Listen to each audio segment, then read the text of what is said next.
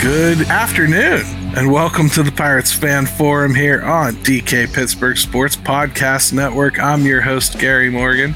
With me, as always, and you, I guess, is my good friend, Jim Stam. How you doing, brother? I am awesome, Gary. I hope you are. I hope our guest is.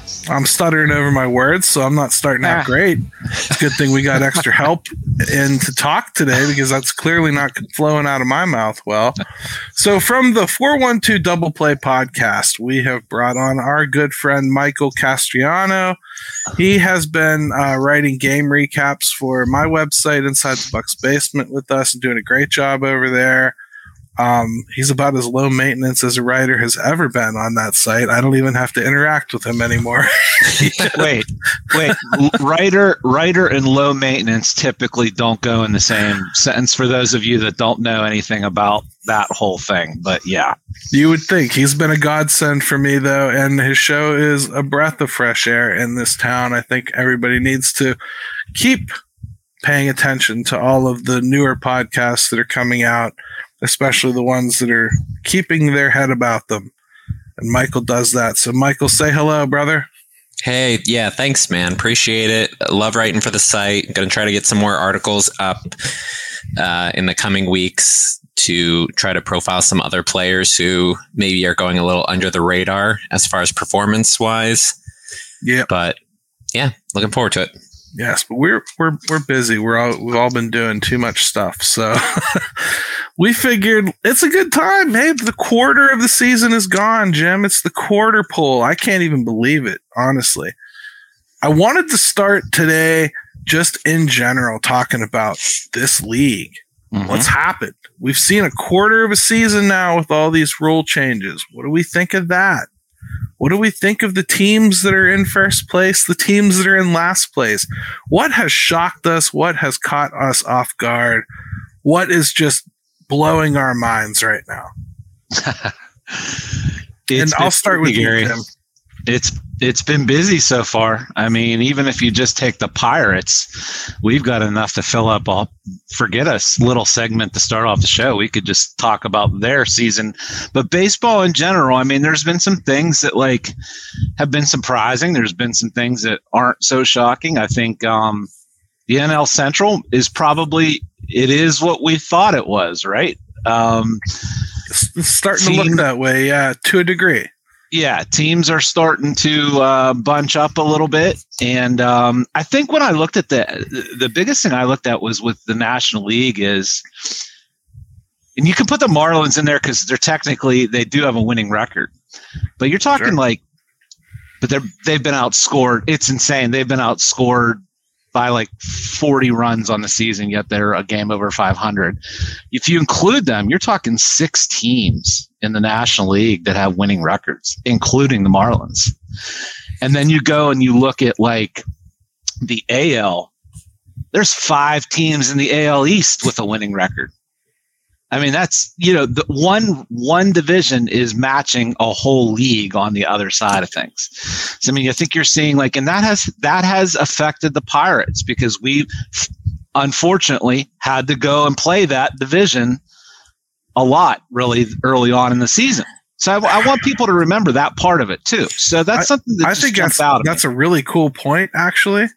And maybe we should be proud that somehow the Pirates have wound up still being one of those 6 teams, right? Even after going through that little bit of a gauntlet. So, Michael, how about you? What's caught you off guard with the league so far? I think that we all kind of expected the AL East to be a powerhouse. And so it's not surprising that we struggled as much with the Rays and the Jays as we did.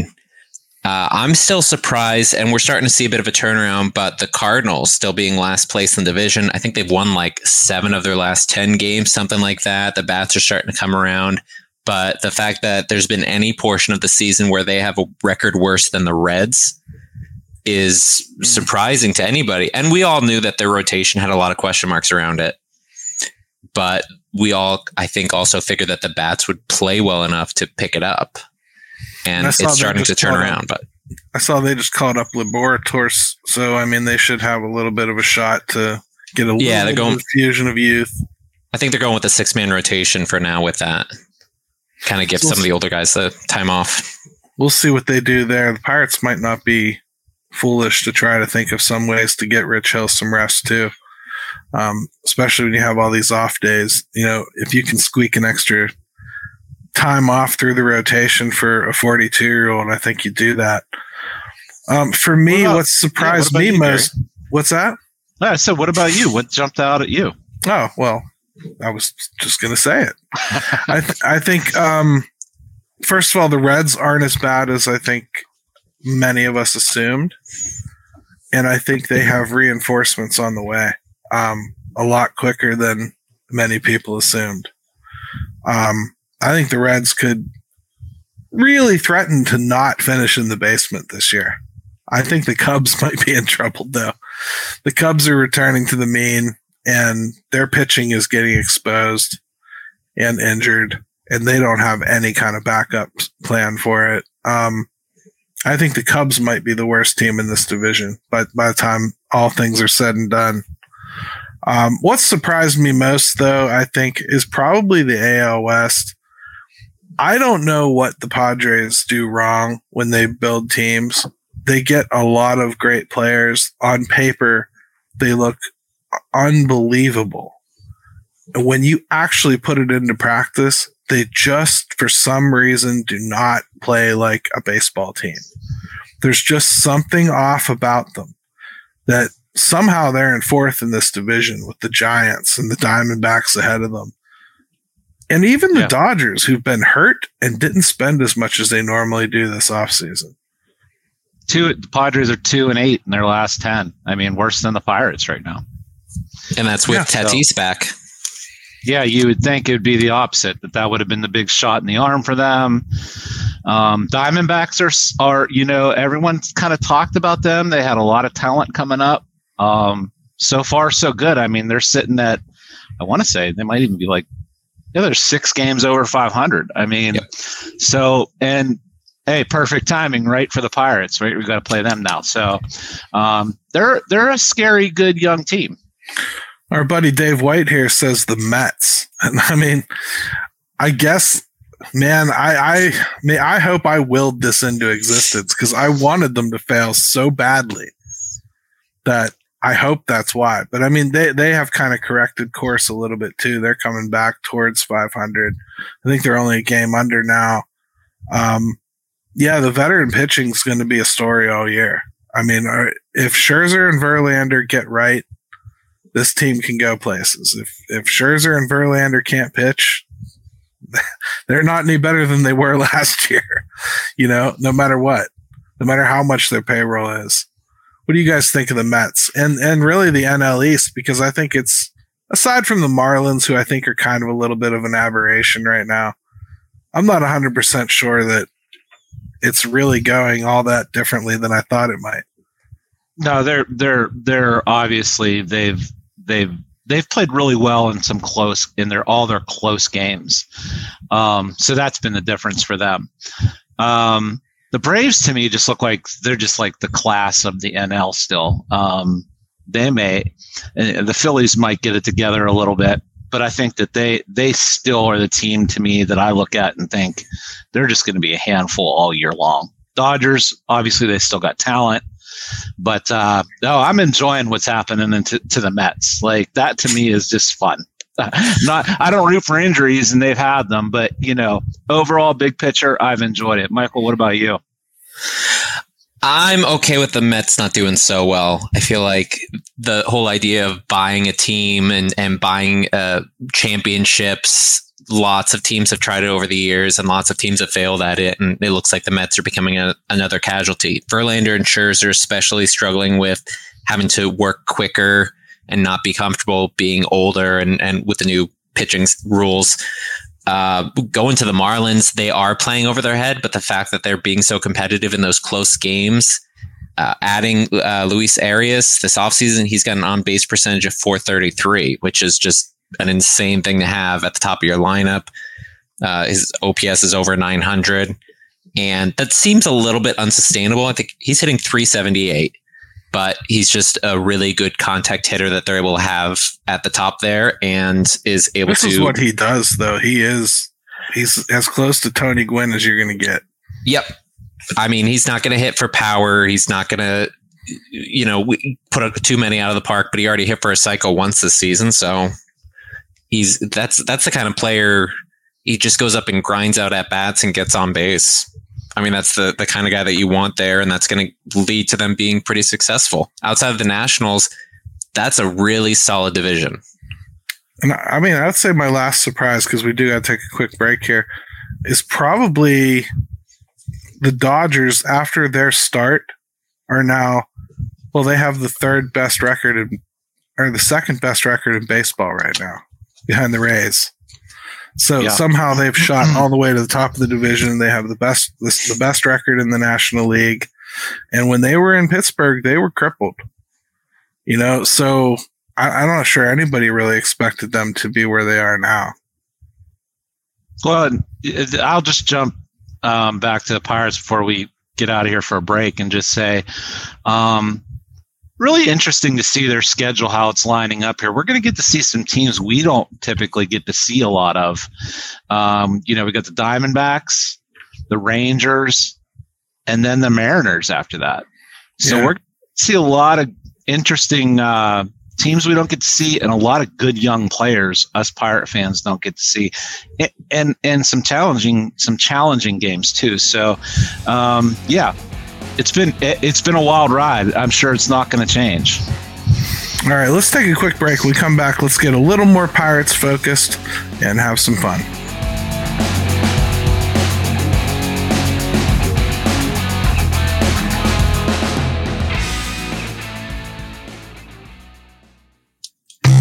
At DK Pittsburgh Sports, we take pride in coverage that connects our city's fans to their favorite teams. Now, that connection's stronger than ever. Introducing our all-new state-of-the-art app. Find expert inside reporting and original podcasts. Check live box scores. Track the latest stats. Chat it up with our community of thousands of fans, all in one place. The new app from DK Pittsburgh Sports. Coverage that connects.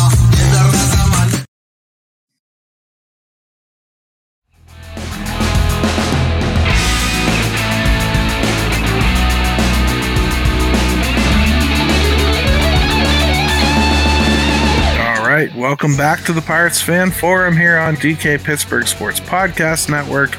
Gary, Michael, and Jim with you, and it's time to talk a little Buccos baseball. And I think you can't talk Buccos baseball without talking prospects. I mean, it's been years and years and years of us piling through arcane stats that are poorly kept, for trying to pretend that we could forecast out what was going to happen with guys who just learned how to shave last week.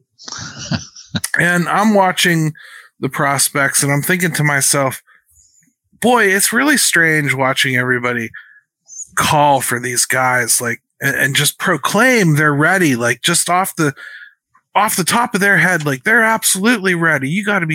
You're nuts. Andy Rodriguez comes to mind. Everybody's been shining for him all year long. And, he's been underperforming a little bit, nothing alarming, just adjusting to a new league. It's still not even the quarter pole for them. And he's doing, a good job learning his trade back there behind the plate and everything. And I see, Alex Stump interview him and put out an article. Andy's literally like, this is exactly where I need to be. And I'm learning right now and I need to be here. I have things to work on. I mean, is that going to be enough to make people kind of realize, like, even the players themselves value actually being developed a little bit before they just get thrown to the wolves?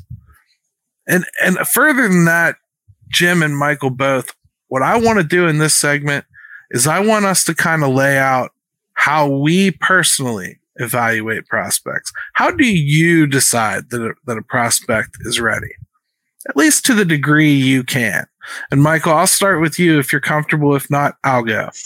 But well, I think that a big part of it, especially if we're going to look at the catchers, looking at Endy and Henry Davis, who obviously other people are saying because he's slugging 650 down in AA that he should be coming up, especially with team kind of having a preference of pulling players straight from AA.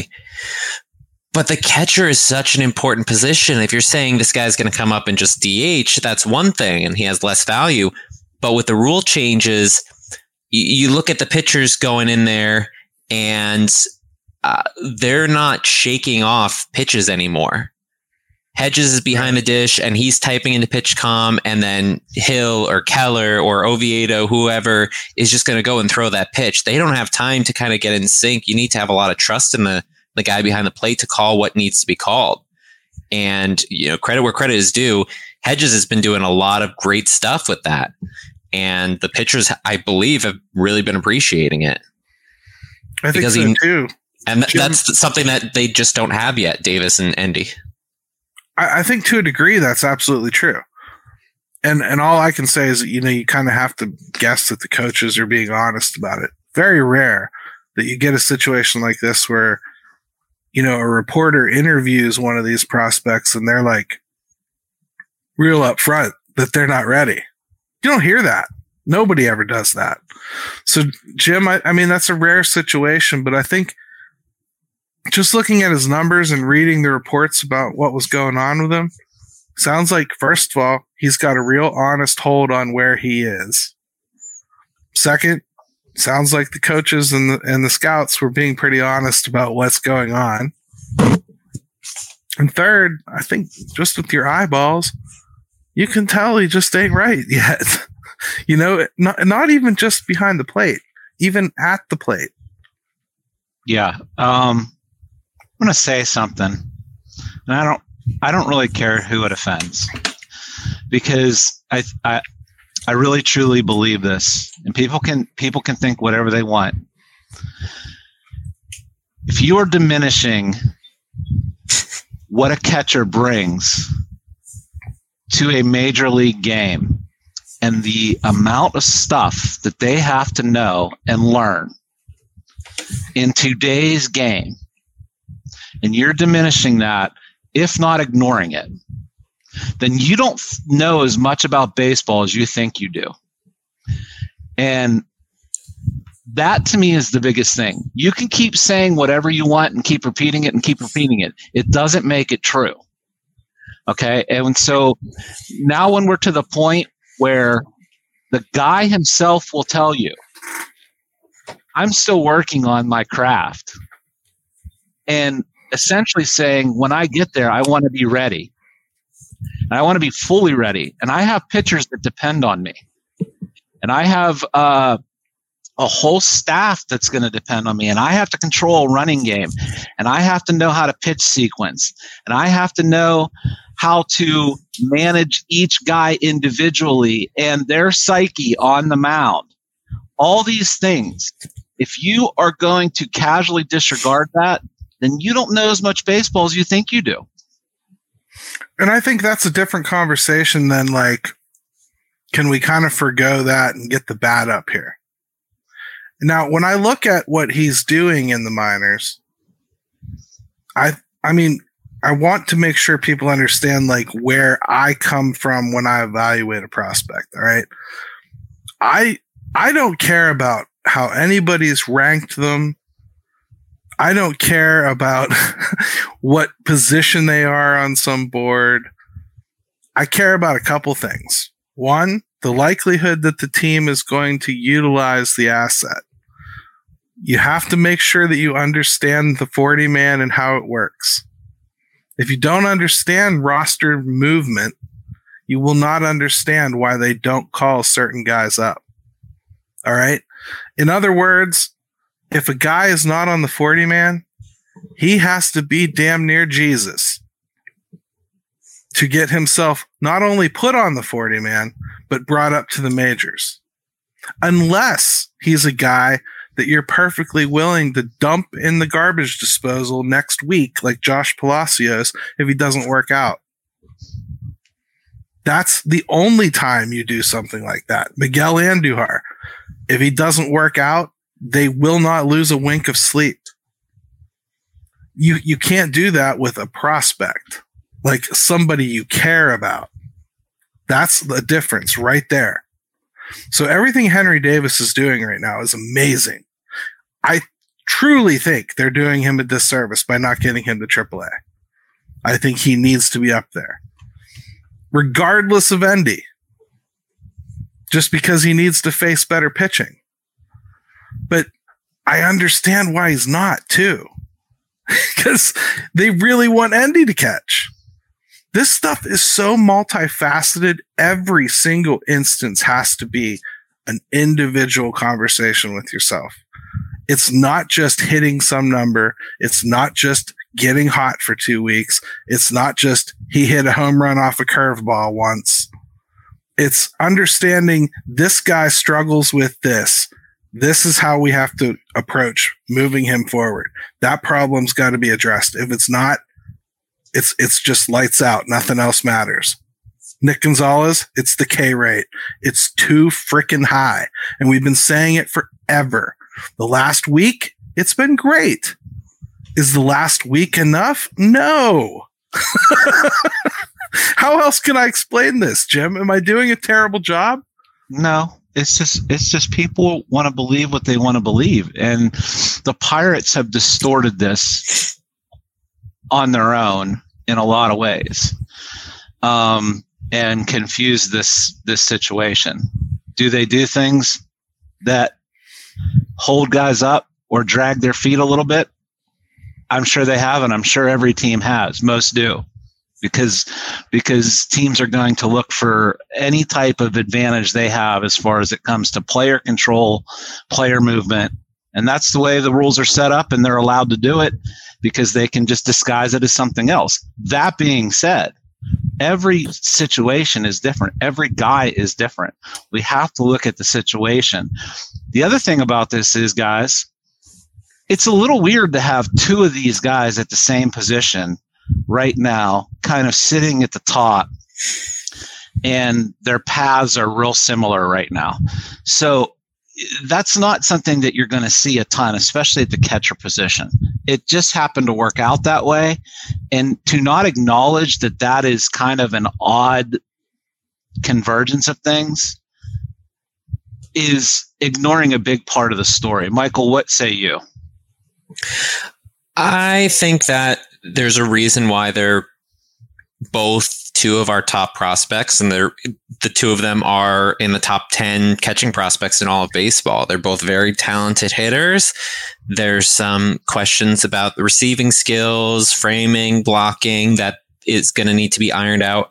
I am probably in the minority, and I'm okay with Davis staying in Altoona for right now. As of right now, he's had 58 total games in Altoona because of injuries. This has been his first month plus that hasn't been interrupted in his professional career with an injury, with having to take time down to recover because of his, fractured wrist last season. This is the consistent playing time that he kind of needs to prove that why he was a 1-1 back in 2021. And I think that he's going to have that opportunity to show it and not have to split playing time, DH, potentially go into right field.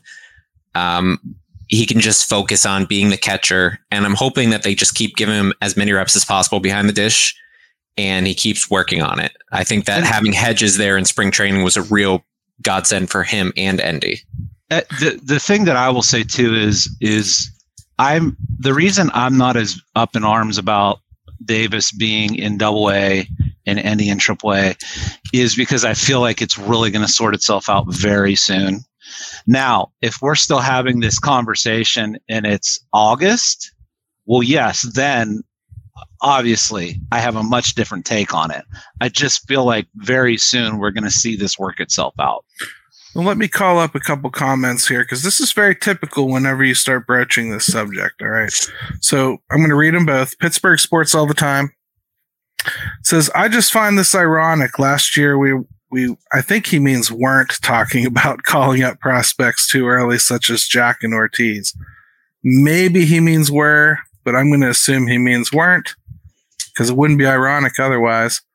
And Dave White, do y'all think players like Jack were hurt by basically skipping AAA? All right.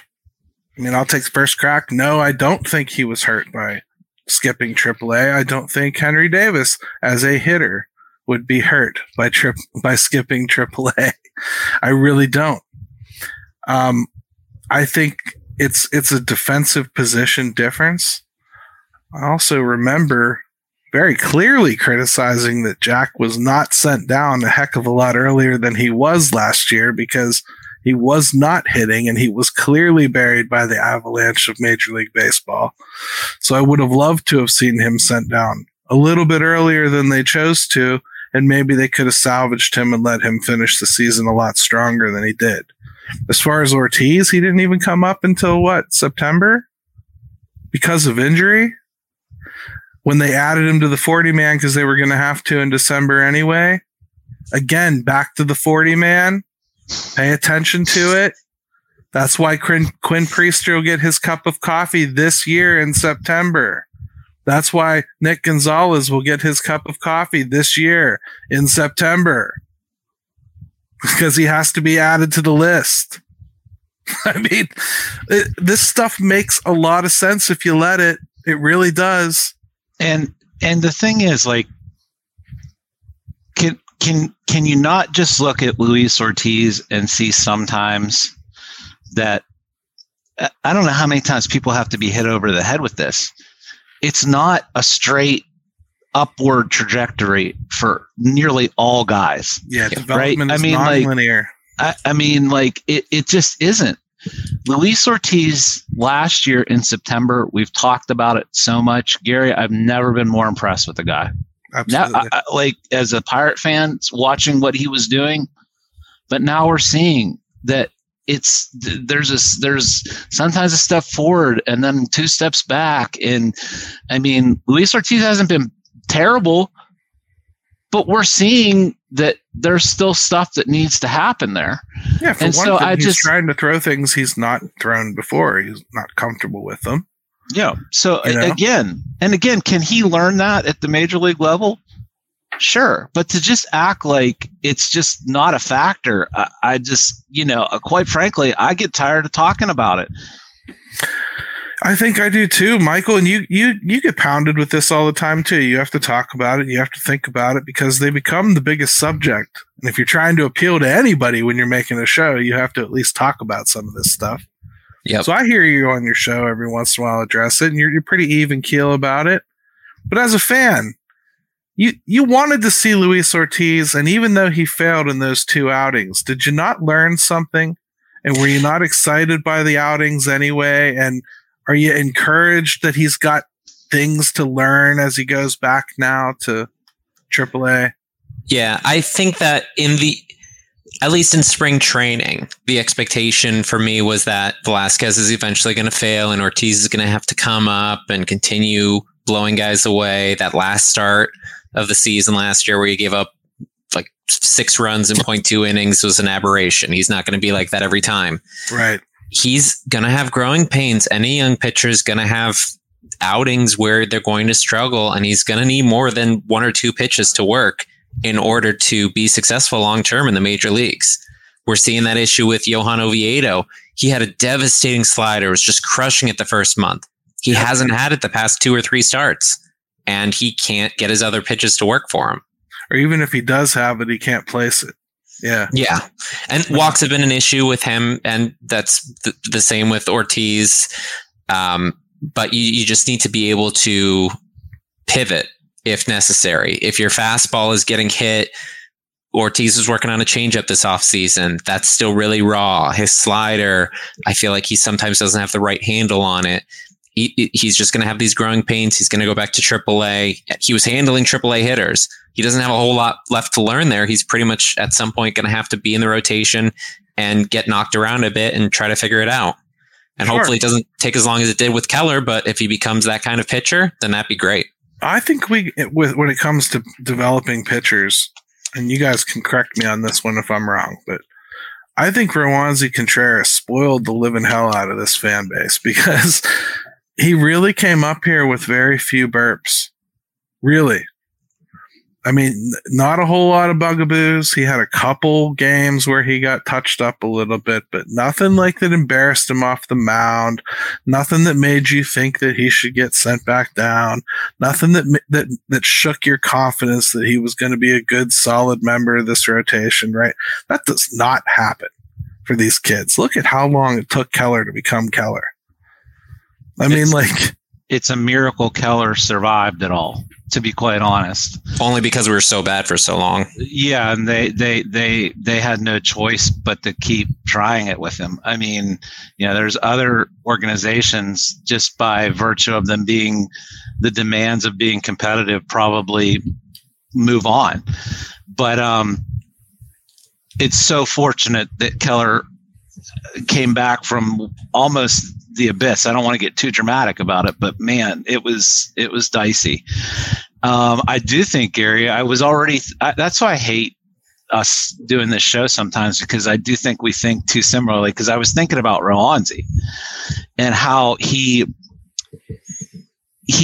pitches a little more like a veteran than most young guys do. When he doesn't have his great stuff, he finds a way to at least be serviceable.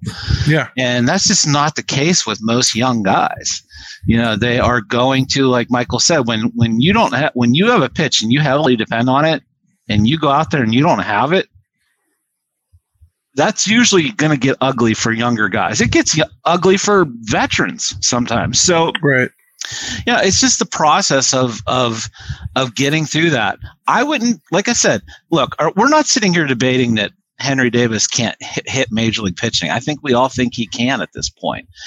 We're not debating on Luis Ortiz pretty much accomplishing whatever he needs to do against AAA hitters as far as talent level goes.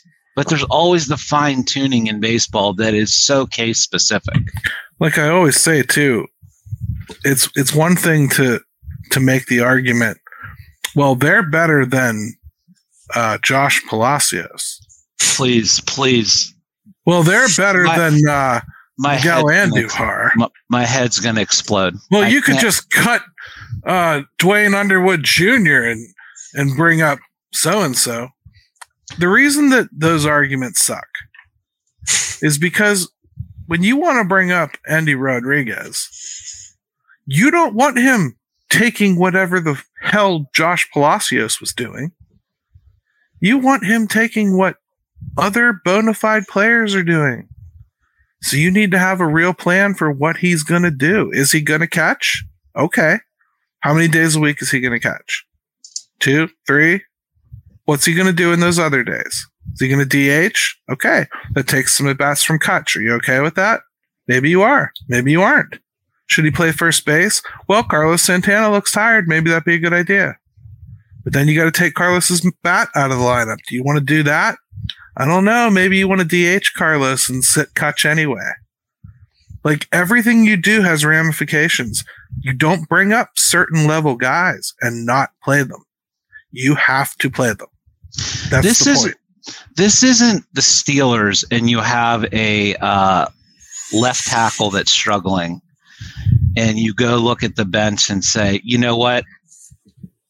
It can't be any worse. This guy's on the roster. Let's put him in there and see if anything else happens. It's not. Example, Kendrick Green is on the roster still. So well, yeah, but you know what I'm saying though. It's like I do know what you're saying. Yeah.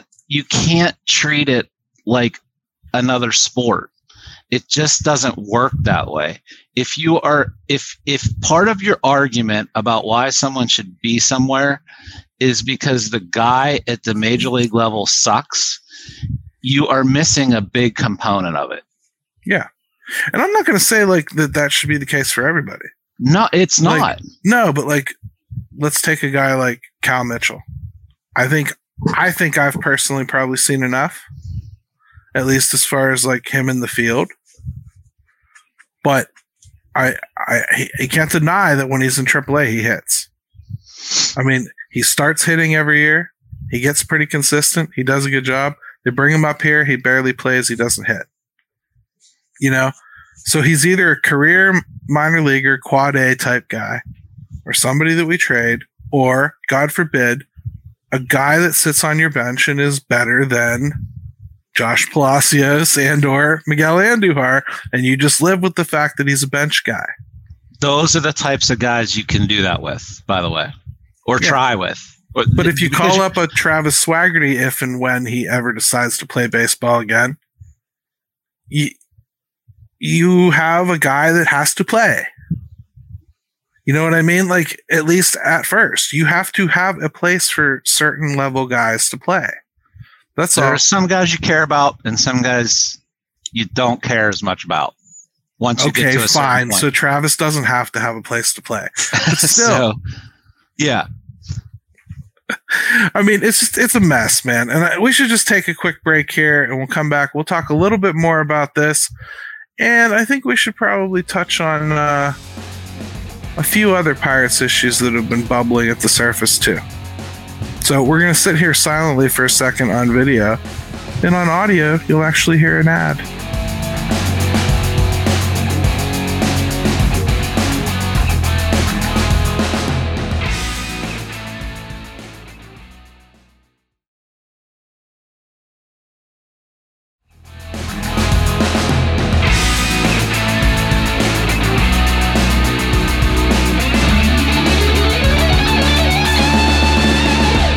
And we are back to the Pirates Fan Forum here on DK Pittsburgh Sports Podcast Network. I am your host, Gary Morgan. Jim Stam is with me. Michael from the 412 Double Play Podcast is with us as well. Go ahead and hit that like button, subscribe to the channel, follow us, and next week, Jim and I aren't exactly sure what we're doing because I'm doing the Miracle League on Thursday. So I'm not going to be around at 5 o'clock on Thursday. So at the very least, I can tell you next week is going to be special. I don't know why, but it's going to be special. We could either be doing this late night bucking on Thursday night at like 10 o'clock, or we could end up doing this thing on a Friday.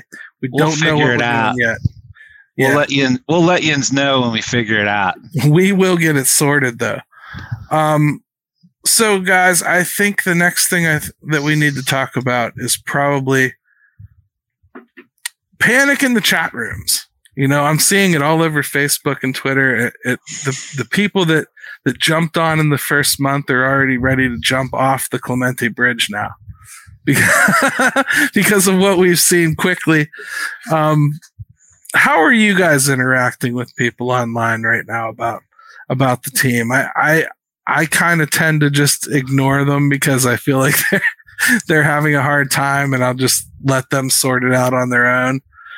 But this is a baseball season. This is what happens. The Pirates just had an extreme hot and cold event, and nobody figured out how to make it warm yet. You know, they're still trying to get the shower right. What do you think, Michael? Any interactions that you're just like mind blown? I mean, everyone's saying that now we're going to lose 100 games and finish in the bottom of the division. I'm like, that would be pretty incredible turnaround from 20-9 start to the season. Yeah, the team's not doing well. It's mostly led by the offense, and it's mostly because of this May slump that we're in, where the team is batting under the Mendoza line. We're last in the National League, 564 OPS combined as a team. That's awful. The next highest is the Padres, and they're hitting 671. So by far, we're not scoring enough runs. The Detroit game was the first time that we'd scored over 4 runs since the second game of the Nationals doubleheader. Sounds like those Padres just need to spend some money. Yeah, they really do. Poverty team. So I think that we are seeing a lot of fatigue. You mentioned before about Santana looking tired. Kutch has been tired. This is kind of the spring training when people were saying, "Oh, we can cut Choi because we don't need him." If Choi were here, he'd be spelling Santana and spelling Kutch and giving them some time off, and they'd probably be doing a little bit better from day to day. Well, not for long because I just gave those roles to Endy, but okay. Yeah. Well, when Endy comes up, then yeah, he'll be taking those spots. You mentioned fatigue, Michael. Here's what I'm fatigued about is that, you know, guys, when you go to a party and you don't know anybody, okay, and do you walk in the door, be loud, go stick your finger in the dip, and then go blow up the bathroom and leave the door open after you did it? No, you don't. So what I would suggest for people that are just now starting to pay attention to the Pirates again, ease on into these conversations, okay? Just, feel your way around a little bit. Don't talk to everybody like they're an idiot. Just check the temperature of the room. Have opinions, have strong ones, but be prepared to debate them. And it's all about how you go about things. So that would be my suggestion for anybody. Like it.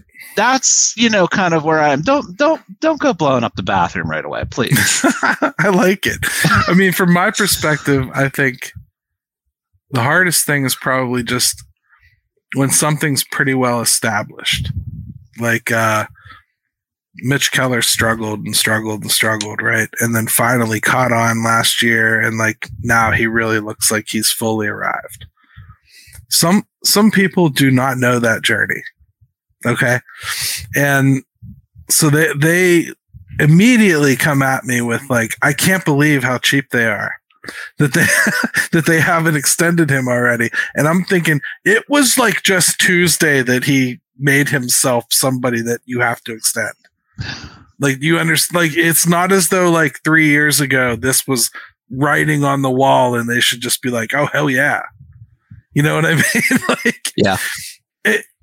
I think it's things like the context that's just lost from years and years of that. And my friend Joe here, childhood friend of mine, actually, he agrees with you, Jim. I like Joe already. I like him already. But I agree with him too. I talked to Joe a lot when we were kids. We were growing up right in the early 90s when the Pirates were really good, and nobody expected them to continue being good after Barry Bonds left. But I remember talking to him, and we were both so sold on Tim Wakefield that he was going to carry us to another championship even without Bonds. And obviously it didn't happen, but it's just amazing how 40 years later, I'm still talking about the same shit. Well, and go back to what you were just giving the example of Keller. Is there are valid criticisms sometimes with that stuff, but just make sure you pick the right guy to do it. Like the Reynolds thing, that probably could have been approached earlier. Yep. They might have even been able to save themselves a little money, although they still did because Brian Reynolds wanted to stay. But we have that concern about O'Neal Cruz right now. So you can use these examples because they are certainly valid if you pick the right situations to do it in. Well, it's from both sides too. It's I try really hard to kind of just fairly evaluate them as best I can. But I get really frustrated with the side of the argument that always has to be oh, well, they're still in first place, or oh, you didn't expect them to be there right now where they are. Well, no, I didn't, but they are. So I'm going to talk about them as though they have done what they've done. Just because I didn't predict it doesn't mean I can't speak to it. I mean, there's so much of this that is all caught up in people not wanting to be wrong. When you talk sports, the first thing you should do is just admit, I am wrong. I'm gonna be wrong. It's okay to be wrong. Who gives a crap? If they call up Endy Rodriguez next week and he goes on a 350 tear for the rest of the season and wins Rookie of the Year, you will not find me angry he got called up. Okay? If I'm wrong, or even worse, trying to diminish it somehow. Great. Yeah. It's for instance, Kenny Pickett finished the season well last year for the Steelers, right? So they just re-upped Mitch Trubisky for an extra couple of years. It's really a cap move, you know, to lessen his cap hit this year. You baseball fans will learn about that soon, I hope.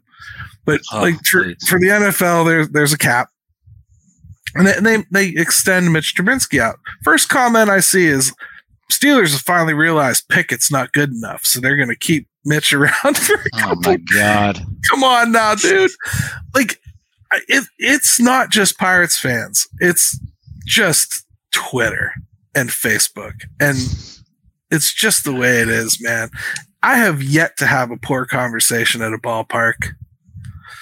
Still undefeated. Haven't talked to anybody that was completely clueless about the game. I'm sitting here trying to think of if I have. I don't know that I have. Of course, I tend to I pre-screen idiots before I talk to them, so maybe that has something. How do you do that? Is that on the ballpark app? You scan their face and then check their social media? Trial and error over 47 years, I suppose. But or you come up to them and you're like, hey, if you go to a party, do you kick the door open, stick your finger in the dip, and blow up the bathroom? Meanwhile, I said finger in the dip because I don't want to offend anybody. I really wanted to go worse than that, but I didn't because I'm classy. Gary knows this. I'm a classy guy. Speaking of class, Jim just makes sure if you don't have a mango in your hand, you are not his class of people. That's all. Well, I mean, we have to maintain some level of intellectual classy standards. You'll be happy to know Gary. That my buddy Craig Toth at the game, his go-to was mango as well. I couldn't believe it. I have a type. Apparently, when I pick friends, I have a type. Yeah, and they like mango. I don't. Yeah. It's an acquired taste, but I'm not apologizing for it. Yeah, I mean, hey, my wife doesn't like it either, and if she doesn't like it, then it must really be bad because she drinks Miller Lite. The Turner's tea stuff, man. I tried it. That was foul. I can't get down with it. Yeah. So that said, I could have been thrown off because I had it when I had their altered state nacho cheese that these sacrilegious SOBs over at PNC Park went and installed ghetto nacho cheese machines. Sheetz has higher quality cheese sauce than they do now for their nachos. I can't deal. It was my go-to snack when I go to the stadium. Not that I need it, Jim, but now I can't. Take it up with Travis Williams. Anymore. That's right. I'll take it up with Travis Williams. I will. So now so the cheese is different now? Yeah, it's a different cheese. That's right. You've been all steadfast by your diet here all season. So you haven't even looked probably. No, I never get nachos there, so see, nachos are a thing for me at games. Like I really love nachos and cheese at games. And of course some jalapenos. But I didn't know they changed it. That's disappointing. Oh yeah, it's just like Tostitos, like right out of the can. It's awful. Mm-hmm. Yeah. It disappointed me. Well, I'm not sticking my finger in that. That's for sure. That is for sure. So, I mean, the Pirates, I think, all in all, first quarter of the season, guys, 23-20. Yeah. If they had gotten here normally, like just by winning series here and there, and dropping 3 or 4 every once in a while, and I think we'd probably have a lot brighter outlook right now than the way it actually went down.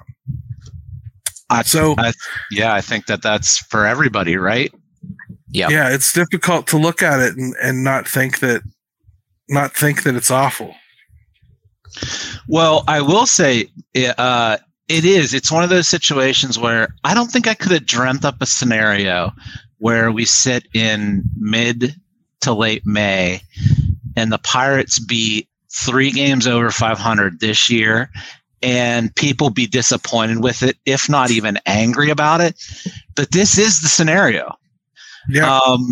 So like, I don't think I could have conjured that one up on my own, but it's weird. And it's almost a shame too, because we haven't even been able to enjoy it.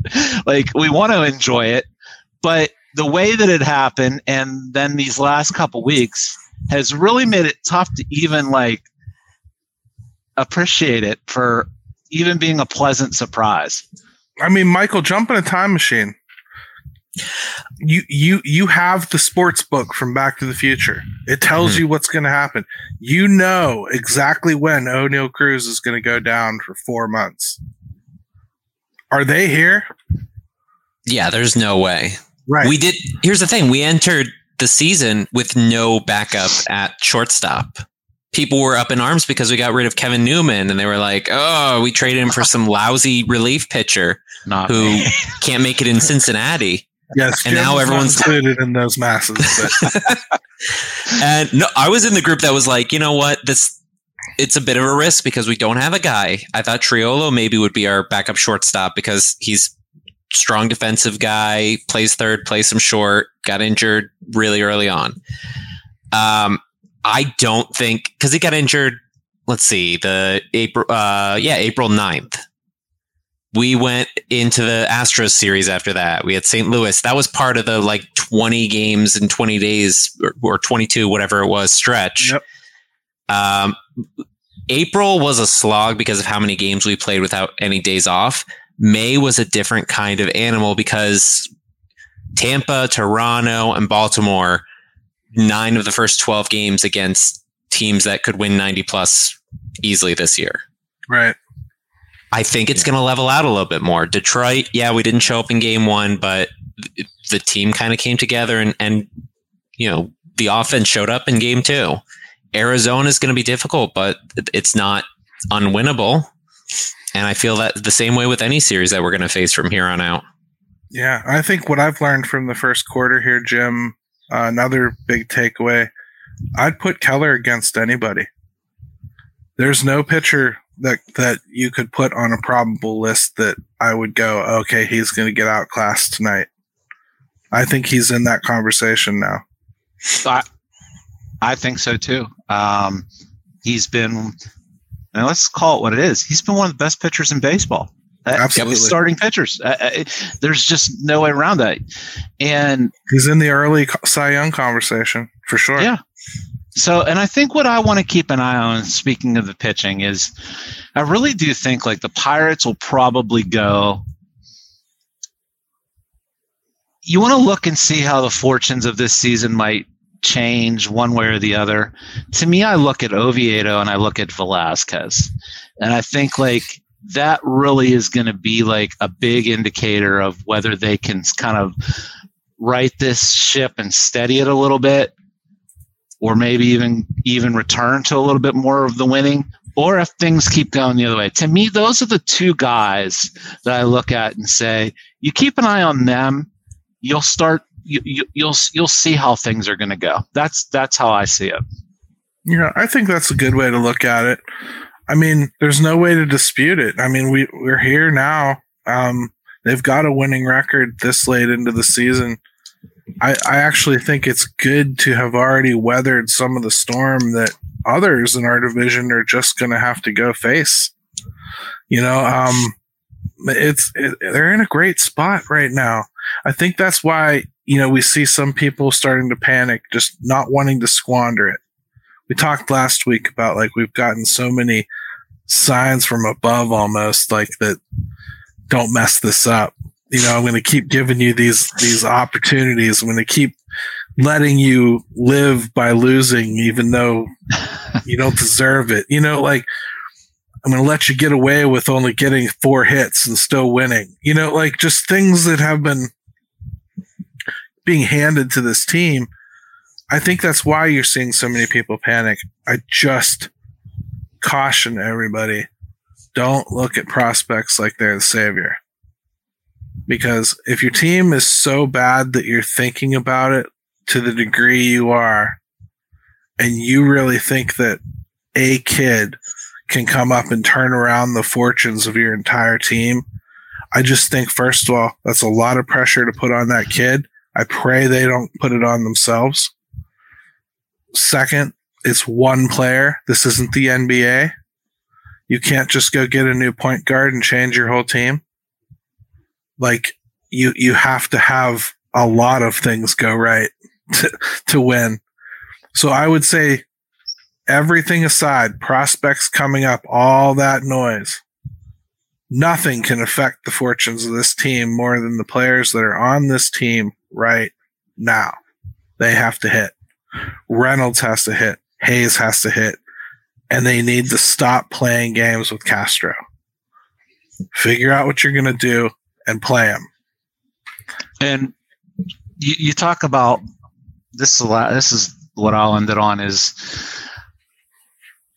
we talk about prospects and whatever. If you're even remotely familiar with Mitch Keller's journey, 9 years till he gets to the point where we can have the conversation we just had about Mitch Keller being one of the best pitchers in baseball. A decade almost. Folks, baseball's different and it's hard. And if you don't want to recognize the differences between that and other sports, hey, it's a free country, go ahead, but you're ignoring a huge aspect of baseball that is just so entirely different than so enjoy many it now. sports. Enjoy it now before AI comes along and makes these decisions super quick and destroys it for us all. So, Michael, closing shots from you, and then go ahead and promote. I'm really excited about how this rotation's been playing out. I actually have more concerns about Roansy than any of the other guys. His strikeout rates have been down a lot this season. I'm hoping to see those tick back up because he's got a ton of talent and great fastball slider combination. But just excited to see what happens this season. Don't look back at the past couple weeks when we went through this gauntlet and say this is how the whole season's going to go. It's like you said, it's a long season. We're going to play talented teams. We're going to play less talented teams, and we're going to show up the same versus both of them.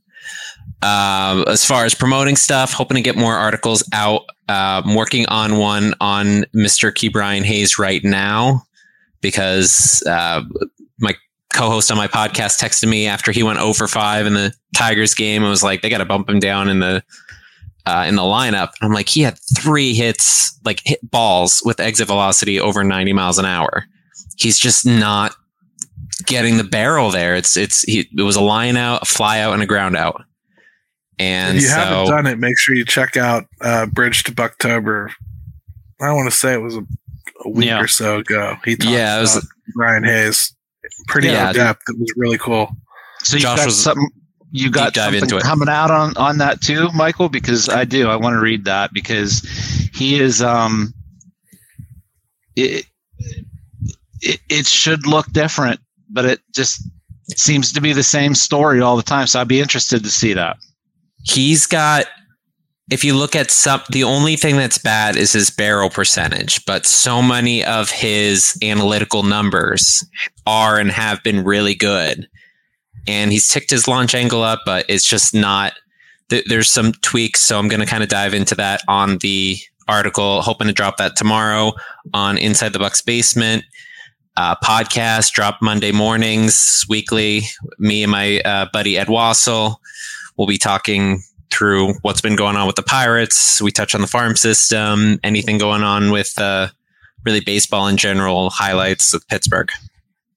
And I think Michael just tried to sneak in besides that, Miss Lincoln, how did you enjoy the play when he said aside from the barrel with Ke'Bryan Hayes? So, I just want to make sure I heard that correctly. But okay, all right, I'll be looking for that. I think I know where he's going with it because I can cheat and read the drafts.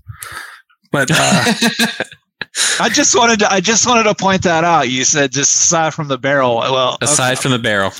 Like I said, the article should be up tomorrow, May 19th. All right. You'll be able to read all about it.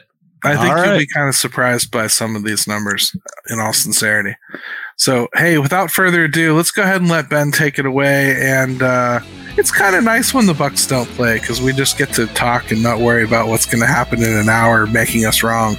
Good stuff today, guys. It was fun. Yeah. So, hey, from us, Pirates Fan Forum, let's go Bucks. Let's go Bucks!